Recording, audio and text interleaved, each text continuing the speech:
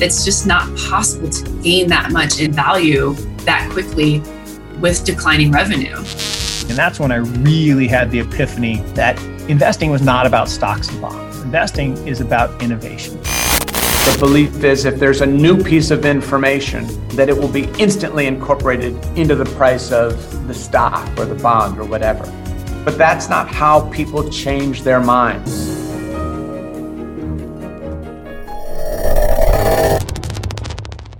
Welcome back. I'm Hayden Brain, and you're listening to Opto Sessions, where we interview the top traders and investors from around the world, uncovering their secrets to success. Jerome Blockland is founder of True Insights, a macro investment research platform.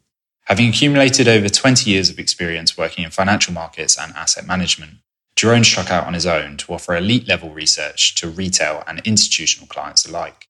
Having headed up multi-asset at Robeco, a leading global asset manager with over 200 billion euros in AUM, Jerome has significant experience building and managing portfolios and a time-tested track record in tactical asset allocation.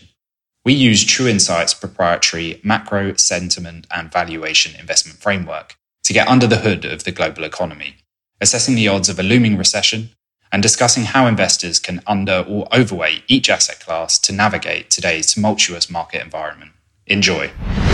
I've got an intro question here that won't necessarily flow chronologically, but it will be a focus of today's interview. So we'll get back to it before we circle back and cover your background and your philosophy. But let's open the podcast with the following question. We're a stock market focused podcast, as you might be aware. So to open this conversation, I'd just like to ask why True Insights have just downgraded equities. Give us your brief outlook for equities at the moment. Yeah, so basically we described a number of reasons that have aligned why we have decided to reduce the weight of equities. The first one is if you look at the ISM manufacturing and other manufacturing PMIs, they have started to decline, and a lot of indicators show that they will decline further, and that means there is downside risk to equities. A second reason is China. So it is now estimated that 373 million people in 45 cities are either in full or partial lockdown. And of course, this will also impact supply chains, PMIs, and the global GDP growth. Next to that, if you look at the war in Ukraine, it seems to be that the political momentum for a full embargo on Russian exports, so including natural gas and oil, is building. Yeah, that likely means another spike in energy prices, and that almost surely causes a recession in countries like Germany. At the same time, now we got inflation, U.S. inflation again yesterday. It's too early for central banks to adjust their forward guidance. They have to regain control with inflation first, and that means tighter monetary policy. And two other indicators. First, we have a sentiment indicator that is called the Fear and Frenzy Index. It looks at 11 different sentiment indicators like the VIX, like the call-put ratio and so on. And that has sneaked back into frenzy territory. And that means that investors are too enthusiastic or too complacent, if you will. And finally, if you look at earnings, we think it will be very difficult for earnings to be as strong as they have been since the recovery after the COVID outbreak. And we also see that in earnings revisions, they have turned negative. And I think it will become more challenging in general for companies to match the expectations of investors. Now, these things added together made us decide to reduce the weight of equities. Yeah, great. That's a fantastic summary. And there's a few points I want to dig into later on in the conversation. But let's circle back now and introduce True Insights to the listeners. Why then, if we start with kind of your founding story, after 20 years in the asset management industry, did you decide to launch True Insights? Was there a eureka moment, perhaps? Well, kind of. So a lot of people, men of my age, they have some kind of midlife crisis. I don't drive a fancy car, and I'm still happily married to my wife. But of course, one of the best parts of my previous job at Robeco, where I was the head of multi-asset, was the interaction with clients and other investors. So the discussion about markets, learning new things all the time. It was a two-way stream of information, and also helping investors in general, even professional investors, to create a better investment framework, an investment philosophy. Yeah, that was also always a big part of my job that I really, really liked.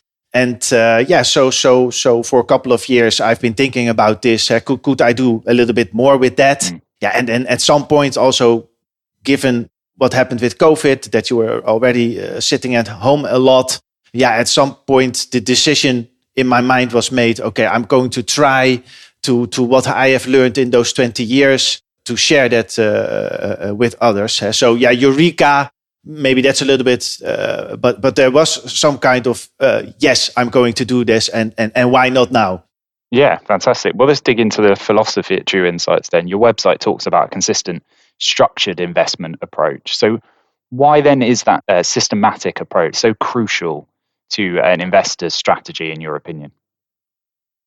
Yeah, this has something to do every time. And again, I think current circumstances are an example of that. It feels a little bit different this time, but most of the time it is not different. And for example, we haven't had this kind of inflation in the last 40 years. Yeah. So it feels different by any means, of course. But to have any clue what to do with that and how to position for that, we can only look back at earlier periods of high inflation and try to learn from that. Another example, the yield curve has inverted again. And again, many investors believe that this time is different because now we have quantitative easing, massive central bank balance sheets, ultra low bond yields, and so on and so on. But what you see is that even though history doesn't repeat, it often rhymes, one of the sayings, but that isn't indeed the case. There's a lot of resemblance over time in different situations that in fact are basically like what we have seen before. And I think if you can capture that, if you can use that historical data in your investment framework, then it allows you it makes it possible to not get into this pitfall of this time is different too easily, and that is also why I think you have to do this in a consistent and structured, and that's also what we put on the website, of course, a way to do it, because then you make sure that you don't allow these feelings this time is different to overtake your investment decision process. Yeah, absolutely. Well, I completely agree. And to dig into that philosophy further, I suppose, you've chosen a multi-asset approach, and obviously that's your experience at Robeco, as you've already talked about. But you could have chosen an equity approach. You could have focused on fixed income or any other specific asset class. So why multi-asset? Yeah, well, multi-asset. So yes, first, this is my background. So this is also where my expertise is. At least that's what I like to think. But also in general, investing is about risk and return. So without taking risk, there is no return. But taking too much risk could also have a result or a return that is unwanted. And a straightforward way of incorporating risk and return into your investment approach is by combining different asset classes. In this case, you can also steer the combination of risk and return to those levels that fit your investment objective. So most investors intrinsically or explicitly have a risk preference that lies somewhere between the least riskiest asset, cash, and the riskiest asset. Now, that used to be equities. I think now it's more like commodities or Bitcoin. Somewhere, for most people, there is some kind of optimum. And the only way you can achieve that is by combining different asset classes. So therefore, multi-asset. And the other thing, which is of course well known, but I don't know if people take enough advantage of that, is that diversification remains the only way to improve your risk-return profile without, by definition, giving up on return. So why not eat the only free lunch that is out there in financial markets? And that is also, even if you have a very aggressive risk profile, it still pays off to have at least a little bit of diversification. So that is why multi-asset.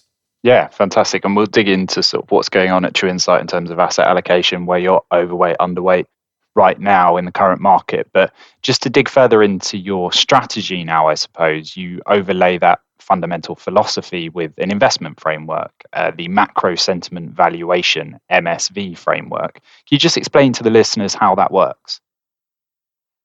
Yes. Well, in a nutshell, it is that we do not only look at traditional macroeconomic indicators, but also at other indicators that have that bring some kind of information about where GDP growth is going, or even more importantly, where markets are going. So it's my impression many investors focus too much on these traditional economic data like GDP growth or on macro variables in general.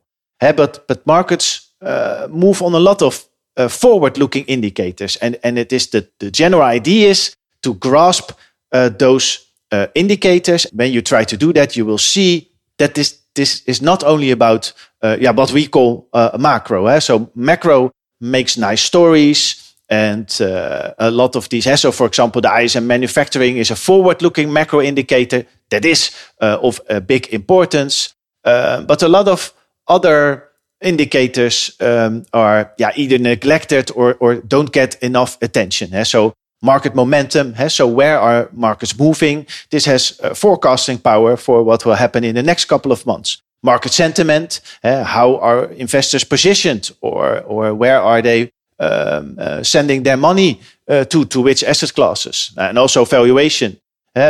Things can be very bright from a macroeconomic perspective, but if valuation is sky high, there's still a big chance that you will get a disappointed return out of equity markets. And on top of that, even when investors focus on valuation measures, most of the time it's on standalone measures like the PE ratio. But in a multi-asset world, it also is of importance to look at relative valuation measures, like earnings yield versus spreads, for example. Now, and I think if you are able to find those indicators from these three buckets, macro, sentiment, and valuation, this strengthens your investment framework, and it also reduces the odds that you think that something should be important, but you are completely missing that markets are driven by sentiment or valuation or some other indicator that is not inside this macro bucket. So that is the general idea. The world is bigger than just macro. Yeah, no, absolutely. And, that systematic approach is obviously very important. But I guess also important, I suppose, is to capitalize on tactical opportunities, maybe shorter term opportunities that wouldn't be there if you did have a proper sort of rigid structure that only allowed for long-term conviction. And I just wondered how you balance that risk return kind of opportunity. Does the framework allow for you to capitalize on short-term tactical opportunities? Is it that flexible? Yeah, it is. So we use longer-term market data, but also we look at the actual market capitalization of different asset classes to get an idea of the long-term strategic mix. Then we look at the details and the main characteristics, risk, return, diversification benefit, things like that. But then, since markets are obviously not moving in a straight line, we have put together this macro sentiment and valuation framework. And what this framework does is, when markets start to deviate on either one of them, macro sentiment and valuation, or all of them, it should give a signal. So this asset class, the outlook has deteriorated for this and this and this reason. Hence, it means we should lower this asset class at the expense of some other asset class. And this is basically the whole macro sentiment valuation framework is to capitalize on these temporary deviations from this long-term trend in these asset classes. So that is also what we try to do. We build what I think well-diversified portfolios, but then we know the world is not constant, and we try to capitalize on that where possible. And it doesn't mean you have to get all trends in markets right. But if you add a little bit of value over time by implying this framework, then I'm already satisfied. Yeah, fantastic. Well, finally, for this section then, to what extent are your global ETF-based portfolios a manifestation, a reflection of this approach? Can you outline the range of those ETF-based portfolios for us? Yeah. So, I write investment research, and they all come down to having views on markets and asset classes and so on. So an ETF-based multi-asset portfolio is for us a very straightforward way to say, okay, this is how we put our money where our mouth is. So it is a very tangible way of transforming our views from the framework into actual investments or investment decisions. Now we choose ETFs because what we want to do is that we have views on asset classes. So most of the time we want to have a beta 1, as it is called, a product or investment to cover our view. They're also pretty straightforward and cost efficient, a way to implement our views. What we do add is that where possible, we focus on ETFs that incorporate some kind of sustainability framework. And this means favoring companies that do relatively well on ESG measures. And next to that, we also we do not want to have exposure to just one of these bigger providers. We focus for most of the time on the well-known names in the ETF universe. But we have also distributed our investment across a number of these ETF providers. And if you look at some of our names, you will see these are the usual suspects. What for us is important is that it gives a straightforward way exposure to the asset class that we want to have in the portfolio, or to reflect our views in terms of under and over weights. And the last thing is that we do add a couple of specific ETFs that focus on so-called secular investment trends. I think about future mobility, blockchain, healthcare innovation. And we do not do any tactical asset allocation around that, because we believe these in the long run they will add a value. But that is basically the only addition that we have on top of the asset class ETFs that we use for the portfolios. Yeah, interesting. Yeah, I wasn't aware of your exposure to those secular trends. That's something that we cover a lot on Opto, that sort of disruptive innovation, those secular trends that won't necessarily run in line with market cycles. So that's interesting as well. Glad we got a bit of information on that. So with your kind of approach and your philosophy outlined there, I wanted to move on to current markets and hopefully set the scene for our discussion about where you're allocating at the moment. Yesterday, US inflation hit a 41-year high, rising to 8.5%. CPI is at 7% in the UK now too. Yep. And I spoke to Julian Brigden on the previous episode of our Opto Sessions podcast. He's the founder of Macro Intelligence 2 Partners, a research firm based out in the US. And he believed the economy could run hotter still. But what's your short to medium term inflation outlook? Yeah, so there's a big difference between short term and medium term. So for me, medium term is somewhere around 12 to 18 months. And I will come to that in a minute. And so in the short term, I don't think it's a real surprise that inflation will remain high. We can have discussions if we have seen the peak. I don't think that is really that important if you look at where sentiment, consumer sentiment is, or what the Federal Reserve is aiming to do. But in any case, also the latest numbers, they showed inflation is very broad based. And that on its own means it will take longer before things will come down. So next to that, energy prices remain elevated and of course could spike further because of the war in the Ukraine. Especially as I mentioned at the beginning of the interview, had the political momentum for an embargo on all Russian exports, including oil, seems to be building. And most likely this will lead to another increase in energy prices. And of course, this will in the short term keep inflation high. Second thing is, and that is, I think, a new factor or a growing factor in the inflation outlook, and that is the new lockdowns in China. And that means that we will have another run of supply chain disruptions or issues, whatever you want to call it, on top of that some of the original supply chain disruption, and I think you should say destruction, has never been solved in the first place. If you look at things like port congestion in Shanghai, there are now more than 300 vessels waiting to be loaded or discharged. That is more than 3 times the number in normal times. So that means at some point there will be new pressures on prices in the short term. So short term high. I don't know if it's going to higher or stay high or come down a little bit, but in general high. If you then move over to the medium term, and I think again this could lead to some interesting surprises. If you look at the next 12 to 18 months, inflation could come down sharply, at least temporary. And there are 2 main reasons. The first is the impact of base effects. So central banks and thus investors have opted to look at a year-on-year change of some aggregate price level and then say this is inflation. And that means by definition, if you look at a year-on-year change, that inflation is transitory. You cannot use that word anymore, but it is in fact transitory. Now, and if you look at, for example, energy, so there's a relatively strong correlation, positive correlation between the price of oil and headline inflation.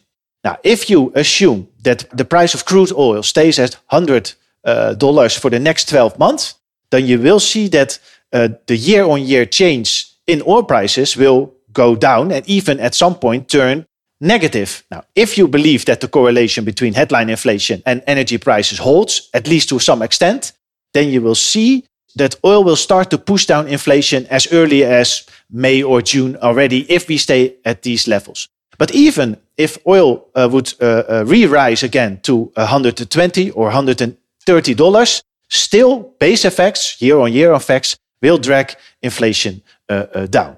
Now, add to that we are already in an economic slowdown, but yes, we could see another US recession, and inflation could actually collapse quite dramatically, especially in the case if we do get that recession. Because what is one of the most effective ways to push down inflation? That is if you lower demand, if you kill demand.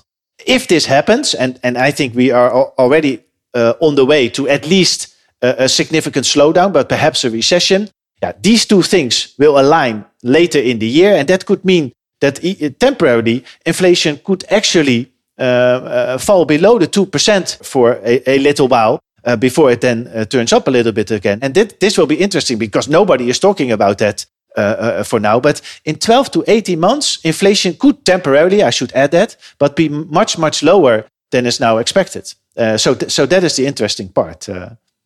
Yeah, absolutely. Yeah, I've not heard too many people talk about that. And that is interesting. And I think we'll cover recession in a second. But if we move back to the short term, just very briefly, right now, as we've already discussed, core and headline inflation is up. And we've seen the US dollar index top 100 again. I think you pointed that out on social media yesterday. So what options are available to the Fed right now? Or is there only one option? Basically, there's only one option. And the interesting thing is that even that option is only partially effective. To force inflation to come down, you have to tighten financial conditions and in the end hurt demand. Because at these levels, at above 8%, there's little else you can do if you want to rein in inflation at some point. But the thing is that at least some of this inflation is caused by exogenic factors like the war in Ukraine. And that means that the effectiveness of tightening, Federal Reserve tightening, is less than normal or less than average. And this could then mean that in the short term, as you mentioned, indeed, the Fed has to come through aggressively because it has to compensate for these other factors it cannot impact directly in order to get inflation to stop rising or even better, to come down. So it's a bit of an awkward situation for many central banks that they have to do something that will hurt demand, even though they know that it is only partially effective. But yeah, in the short term, they can only do one thing, and that is raise interest rate and reduce the balance sheet. They will do so. So these 50 basis point expectations that are now in the markets, at least for the next 2 meetings, I expect they will raise with 50 basis points. And this is basically the only thing that they can do to tighten these financial conditions. Yeah, absolutely. And to move then to recession, as you briefly just discussed, consumers' fundamental purchasing power is rapidly decreasing, and that's despite the salary increases that we've seen both, in the US and the UK, for example. So you talked about recession being a possibility, but how likely is it? If we tackle the US specifically, what are the odds of a US recession? Yeah, so I would put the odds of a US recession at above 50%. So I think it's difficult to say if that is 70 or 60, but above 50%. And we keep track of this US recession scoreboard, and there you have 3 main drivers: the yield curve, ISM manufacturing, and Federal Reserve policy. Now, if you look at the yield curve, that is at an interesting point now, because the 10-year, 2-year yield curve has already inverted. And each of the last 6 recessions going back to the 1980s, this has happened. So one of the yield curves, traditional yield curves, because a lot of investors now look at all kinds of different yield curves, but has inverted. The other traditional yield curve, the 10-year, 3-month yield curve, has not inverted yet. Mm-hmm. So technically you are stuck in the middle, and that should lower, that should keep you from estimating, of putting the odds of a recession at 100%.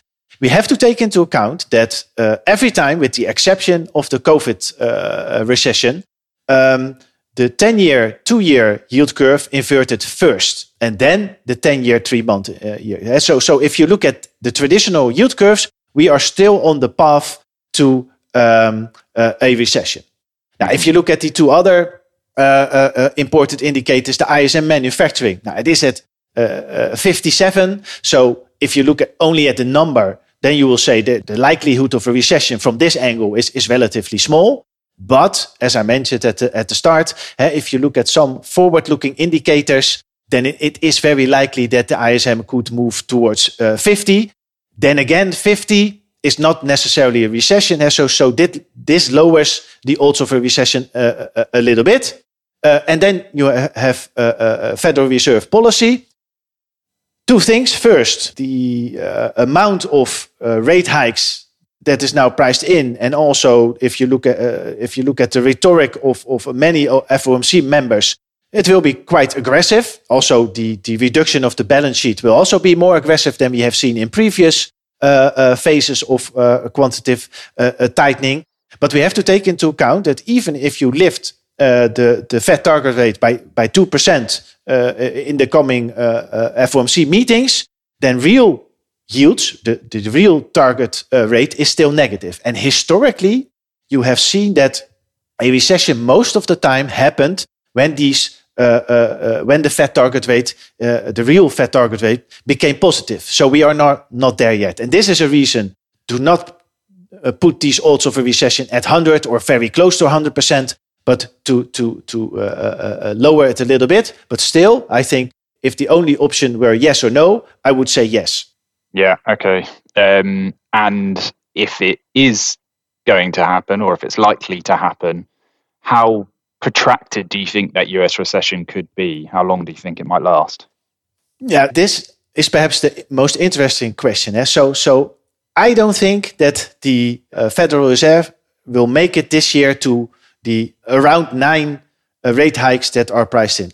Because I think that the slowing of GDP growth, the turn of economic momentum will later in the year allow the Fed to still keep on a tightening path, but take it easier. So the pace of increases will go down. And I think if they do that, so that is my assumption, of course, that opens the door that even if the yield curve is right and we will get a recession, because the Fed has already become a little bit less hawkish, that this recession could be relatively shallow. I also think that central banks will be inclined to turn to the usual instruments they have been using ever since the great financial crisis, and that is balance sheets and lower yields quite quickly. Also because low bond yields help this whole debt sustainability model that we focus on, right? So I don't think it has to be a very severe recession. If I'm wrong and the Fed goes on in 2023 with rate hikes to far above what we think is the neutral level, then of course it can be more protracted. But I don't think that they will do that. And my base case is that at some point in the later stages of this year, the Fed will say, okay, we have done quite aggressive tightening now. And by what we are seeing now, what is happening to demand, and also because inflation could come down pretty significantly, they will moderate the pace of tightening. That is my idea. Yeah, okay, interesting. We hope you're enjoying the episode. For interviews like this every Thursday, subscribe wherever you get your podcasts. And while you're there, make sure you give us a star rating and leave guest suggestions along with any other feedback in the review section. Now, back to the show. Well, having set then the economic context, let's move on to what that means for equity markets. We're a stock market focused publication, as I mentioned at the start. Let's start with a fairly open question. Has the economic cycle now advanced to the point that valuations are finally starting to matter again, matter in inverted commas, having risen to nosebleed altitudes relative to cash flows? What's your take on that? Well, the question then is, of course, are we late cycle or are we still mid-cycle? So if we don't get a recession and the Fed manages to orchestrate a soft landing, then I don't think that this question is as relevant as it is if we are late cycle. So assuming that we are late cycle, I think that is the better option here. Yes, then you are in a phase where normally the earnings growth is the factor that drives equity market performance. And it depends then what your starting valuation is, how much of return you could expect. So yes, I do think that at this point in the cycle, the combination of earnings growth versus valuation, which in the US is still fairly high, is of importance. And I also think this brings downside risk if we indeed get this recession in 12 to 18 months from now. Yeah, interesting. Well, that inspires a question about bonds then. Let's go on a brief tangent. You know, the S&P 500 has dropped in 6 of the last 7 days, but the yields on the 10-year Treasury note broke a streak of 7 straight increases, retreating from a 3-year high. So from a valuation perspective then, is this an inflection point, as it might be for equities? Is it an inflection point for fixed income as well? Yes, so we are overweight developed market treasuries, including US treasuries, which means that I believe that bond yields, at least longer term bond yields, should come down. But I have to say, I was a bit too early. I already think that 275 is relatively high if you see what the Fed is planning to do at the short end and the fact that we are moving into an economic slowdown. So my general idea is that in the next couple of months, when tapering actually starts, we have seen this before, that bond yields will come down. Also because inflation comes down, but more importantly because GDP growth comes down. So yeah, my idea is bond yields will be lower in a couple of months from now. Interesting. Okay, so well, it does seem then up until this point, at least, that relentless climb in bond yields is finally beginning to bite. I mean, with the cost of borrowing to refinance maturing debt climbing to the highest point since 2009, you know, margins are already under pressure, both from that and from the surge in commodity prices that we've already discussed, the impact of the supply chain crisis, again, that we've discussed.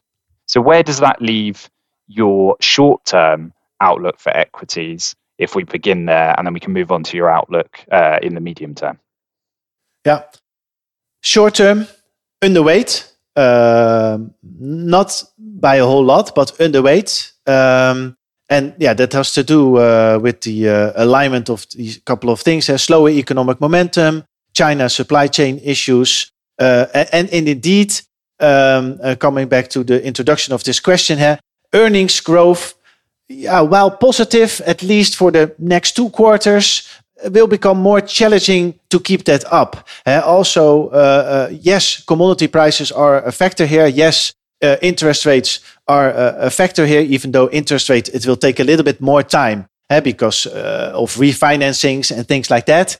But wages are, nominal wages at least, are rising pretty swiftly.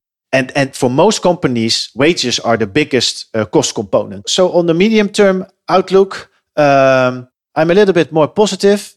And one interesting factor is if you look at the equity risk premium in most areas, that is relatively high. If you look, for example, in Europe, where bond yields are still very, very low, and the valuation is of equities is much lower than, for example, in the US, you see that this equity risk premium is rather large. So over the medium and longer term, this equity risk premium is an important factor for performance, a relative performance as well. Of course, we do have this potential recession that comes in between. So what you have often seen is that equities tend to do relatively well right up until the recession. Then they crash, go down significantly. Things are reset. And then we begin a new cycle. And that is also most of the time a very good entry point for equities. So this whole medium long-term outlook of for equities is also built on some of these longer-term measures like the equity risk premium. But we do have to take into account that the odds of a recession, for example, in Germany, I think it will be really difficult to escape a recession. Most of the time, this means that on the way to there is a bit of a hiccup. And it is my job to try to catch that and to be sure to be underweight before that. But over the medium long term, equities do not really look pretty attractive relative to other asset classes. Got it. Okay, great. So with those outlooks in mind, though, and obviously we've got earnings season coming up, who are likely to be the biggest winners? What sorts of companies from what industries and sectors? Generally, most likely companies that are able to deal with these rising costs, wages, commodity prices, energy prices, electricity prices, things like that. So I think companies that have pricing power will do relatively well. Next to that, I also think that after being disliked by many investors because commodity prices were always going down, it seems likely with the spikes in every commodity price almost that these companies will have first bumper earnings, but also that their outlooks can be raised quite significantly. And this is, of course, what investors always like when companies raise their guidance. So I also think that companies that are able to raise their guidance, and I think in the resource sectors, there could be quite a number of these firms or companies. So yes, pricing power and also areas where there is growth, like in the resource sectors. That would be my idea of the winners, and of course the losers is the other way around. If you have as a company start to have trouble with higher rates, with finding the right people, with higher commodity prices, with higher electricity prices, which should not be underestimated, especially in Europe. A lot of companies are grappling with this massive rise in electricity prices, and they have to postpone productions in some areas. Now, I think in those areas, companies that are hit by those factors, I would expect that the losers are in those segments. Yeah, absolutely. Okay, completely understand. So with that in mind, then we've covered equity markets, but from an asset allocation perspective, where are True Insight most overweight right now? Which asset class? And if you could explain the investment case for that asset class, that would be great. We are overweight in real assets. And that means that we are overweight in commodities, and we are overweight in inflation-linked bonds, and we have been for quite some time. And just recently, we have added an overweight in developed market treasuries, as mentioned, because we think that GDP growth will come down significantly, And most of the time, that means lower long-term bond yields and not higher. So these are our overweights. And they stack up against underweights for most risky assets. So high-yield bonds, emerging market treasuries, equities, as we have just discussed. So we are relatively cautious, have a cautious positioning. But we think that the repricing of real assets, especially over the medium term, has further to go. So you see that in a lot of multi-asset portfolios, real assets are either non-existent or have a very, very low weight. But we think that also from a somewhat longer horizon, investors should at least add a little bit of commodities, gold, inflation-linked bonds, real estate, Bitcoin. These kind of asset classes should be not underweight, at least, going forward. Yeah, and on commodities then, the prices are high for the reasons that we've already discussed. But I saw it argued, I was reading a Bloomberg article before the call today, central banks' attempts to actually quell inflation are perhaps likely to exacerbate the commodity market stress or volatility that we are seeing at the moment, despite the high prices. So with Russia, Ukraine, the volatility that comes with a conflict like that, is there any nervousness or bearishness towards commodities in the medium term or even the long term once we've got through this period of high prices due to the supply stress? Yeah, again, this is about base effects. So you cannot expect that what we are seeing now in oil prices and natural gas prices, especially again in Europe, this will continue. So at some point, for example, if there is a ceasefire or a peace in Ukraine, most likely a big risk premium will flow out of commodity prices. If you add the recession to that, when demand for, among others, commodities sinks, then of course these are the big vulnerabilities or risks to a positioning in commodities. If you look at the somewhat longer horizon, there you see that if you look at the value of commodities relative to bonds and equities, it's not just equities, but also relative to bonds, which also, of course, in the last 40 years or so have had a tremendous run.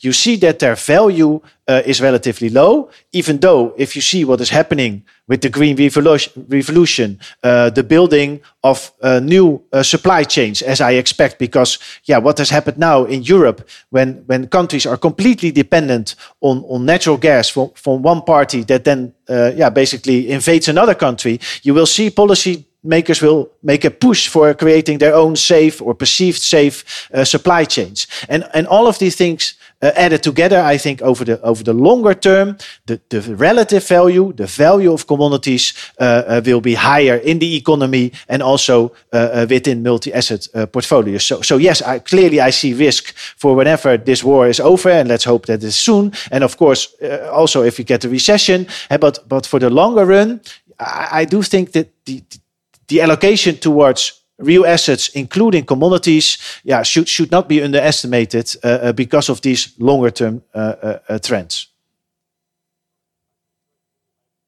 I think you referenced a few, traditional sort of safe haven assets, I suppose, if we want to use that term. You mentioned precious metals. I think you mentioned digital assets, crypto, etc. Is now the time to get into those safe havens at the moment? And as a follow-up question, I'd be interested to know how you see digital assets or crypto, if we take that one in particular, versus traditional safe havens like gold.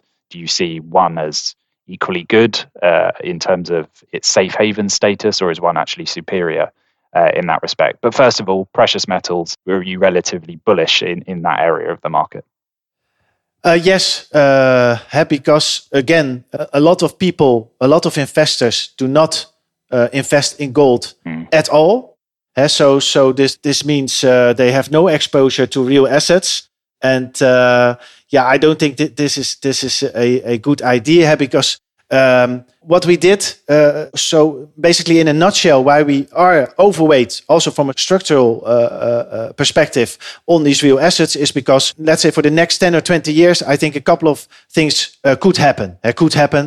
First, somewhat structurally higher inflation. Why? Because it helps to maintain debt sustainability. The second is this has to be combined with low bond yields because, again, this helps debt sustainability. So we have a growth model that is built around debt. So we buy GDP growth by issuing debt. And this can only stay this way if debt sustainability is not an issue. Now, we can, of course, stop issuing debt, but then we don't have GDP growth. I don't think a lot of investors, policymakers, whatever, whomever would really like that. So a way that has least resistance is a combination of somewhat higher inflation, but still anchored, of course, and low bond yields. So I think structurally higher inflation and low or negative real yields, and that combined with the general notion that the US dollar, the weight of the US dollar in global FX reserves will decline. This does not mean that I think that we are at the end of the US dollar being a global accepted FX reserve currency. It is not, but it is overvalued. It is the weight of the US dollar in these reserves is too big. It's around 60%, but if you look at global trade, the dollar is 35%. So I think there also will be a diversification from that angle. Now, if you add these three things together, then you will see that gold, let's keep it first at these precious metals, gold ticks a lot of these boxes. So the correlation between real yields and gold is almost -1. So when the real yields goes down, gold goes up. Diversification away from the dollar into other currency reserves or reserves. Gold is, of course, with its long history, one of the obvious candidates. So from that perspective, I think that gold and precious metals, but in this case gold, its relative attractiveness compared to, let's say, the last 10, 20 years has actually increased. And this is why we say at least have some gold added to your portfolio. You don't have to put 50% of that. If you're a strong believer, you can do that, of course, but then you lose diversification benefits. But at least make sure that you are invested in asset classes that fit these three boxes. Yeah, okay, absolutely. Well, then how do digital assets or cryptos more specifically enter that narrative? Can they be seen as a safe haven, and is that a place that people should be looking for, or at least to hedge equity risk, I suppose? Yeah, now it has to do in fact with equity risk. As I mentioned, I'm not that negative about equities in the longer run, because the premium that you get on top of, let's say, bonds is still sizable. But I do think that if you look at digital currencies, but for me, that is, first of all, that is Bitcoin. You see that it shares some of the characteristics of gold. And also it represents a value in the same sense that gold does, or at least you can theoretically substantiate that. So if you look at the gold to silver ratio and you look at how much is actually around, then gold is much more valuable than silver. And this, for me at least, has to do with this long history of being a safe haven, being money for a very long time. And so there is this insurance value against inflation, against fiat currency debasement that is represented in gold. And I think that Bitcoin and perhaps a number of other cryptocurrencies have the potential to also reflect or gain a little bit of that total insurance value. We don't know by how much, but at least I think in that area it will become a bigger asset class, and therefore we have also added it. Of course, you mentioned volatility and safe haven, with a realized volatility of 70%, which is 5 times higher for equities, 4 to 5 times higher than for equities. It does require a bit of portfolio construction if you want to add Bitcoin. And it also depends, of course, on your risk tolerance. But yes, we see Bitcoin as an alternative to gold in this whole insurance value against inflation, against fiat currency debasement, against further diversification of global FX reserves. And therefore, also if you look at network effects and things like that, we also think it's a good idea to have some exposure to these asset classes or this asset class if you take digital assets as one asset class. Okay, sure. Really interesting. Okay, well then, and it's possibly a question I should have asked earlier because I think you referenced cash earlier, but we've got a lot of retail investors listening in, and I guess one question that will be top of their mind is, should just across the board I remain invested? How much cash should I have, if at all, in my portfolio at the moment? What would your take be on that specifically for retail?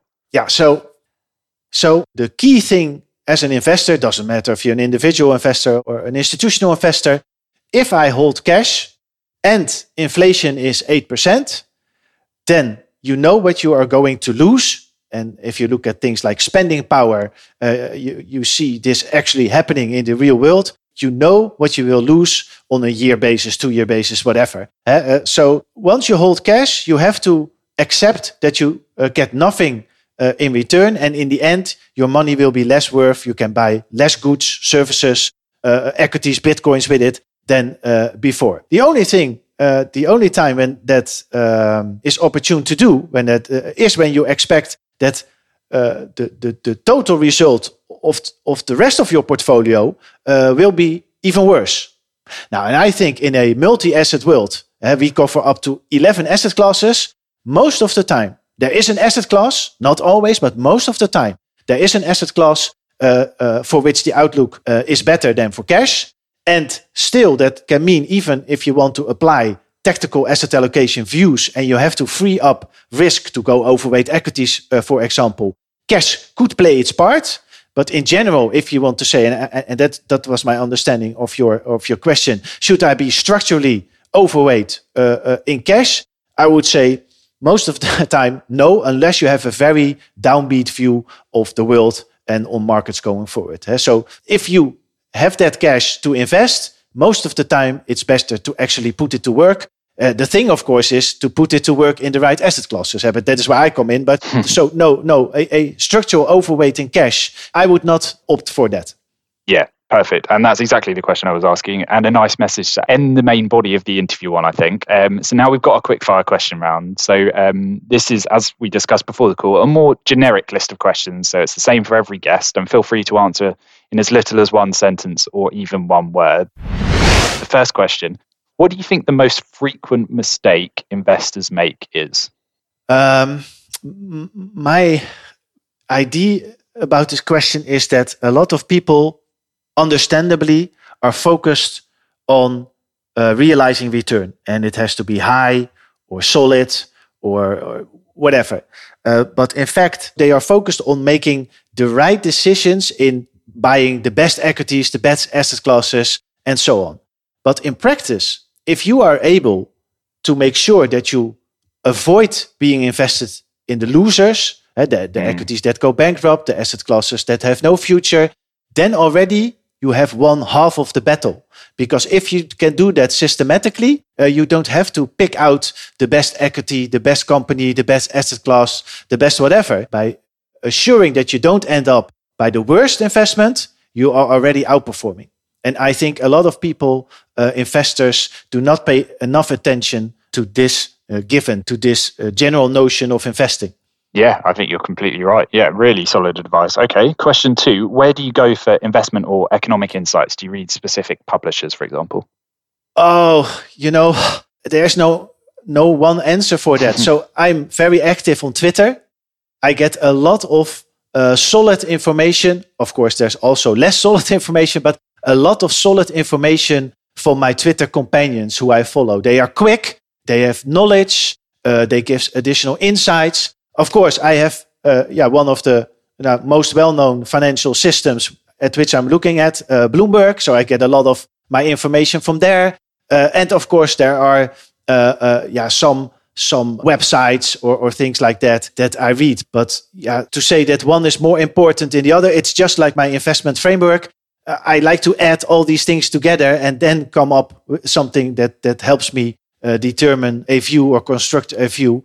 So that is basically how I work. I get information as much from as many sources as possible, and then it's to me to translate that into a portfolio decision.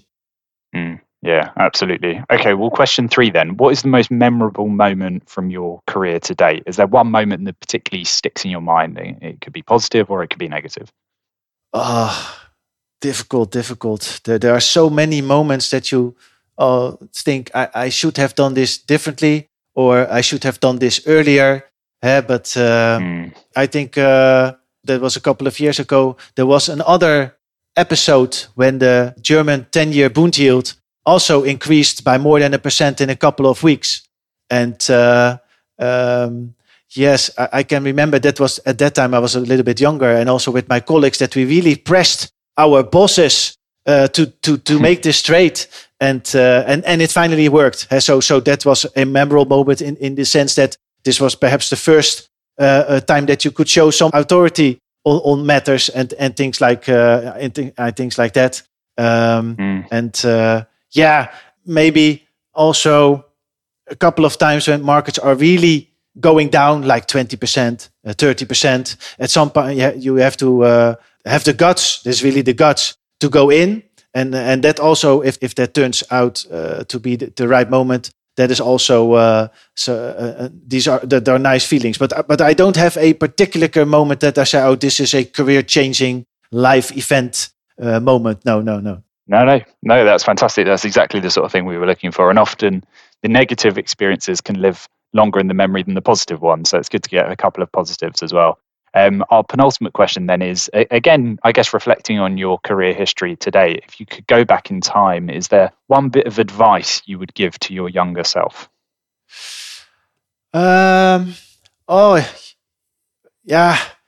So difficult questions at the end. I think endurance.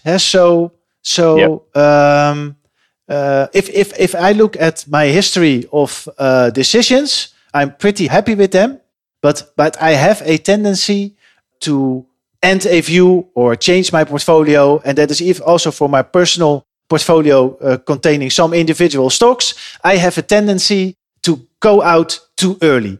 So of course this is a good thing, because you never overdo it and then market sink or whatever. But if I could have done better, if I had a little bit more patience to say, okay, I am right, but there's no reason that I should be wrong. I'm sticking with it, and I think that. So if you really have great conviction, then stay a little bit longer than you feel is necessary. That would be my tip. Yeah, absolutely. And one we've heard before as well, so you're not alone in that. Then I take it back. Our final question then is, and this is sort of the Opto question. So we aim to speak to people that are trying to outperform benchmark returns. They're doing something a bit different in terms of their investment strategy. And we ask them, what is an investor's best source of alpha? So if you had to narrow it down to one thing, where do you think the great investors derive their outperformance? Investment framework. Perfect. If you don't have the framework, you do things differently every time. So it's either luck or you have a great sense of markets. Some people have that. They have a very good sense of where markets are going. But I think if you want to call it a source of alpha, this is structural, then it all comes down finding the right investment framework. Fantastic. And we've ended where we started. So I think that's the perfect point to finish the interview. So that just leaves me to say thank you very much, Jeroen, for joining me on the podcast. It's been a real pleasure. Yes. Okay. Thank you for having me. Thanks for listening, everyone. Just a quick note before we sign off. If you're looking for an easily digestible daily update on the markets, this might be of interest. Opto Updates is our short newsletter sent every day during the trading week, giving you a bulleted list of the top 7 stories from the global stock markets. We've done the hard work for you, highlighting relevant opportunities and trends. And in addition, we'll also keep you notified of any new products, stock reports, or webinars from the Opto world. If you're interested, sign up using the link in the show notes. And thanks also to Co-Fruition for consulting on and producing the show. Until next time.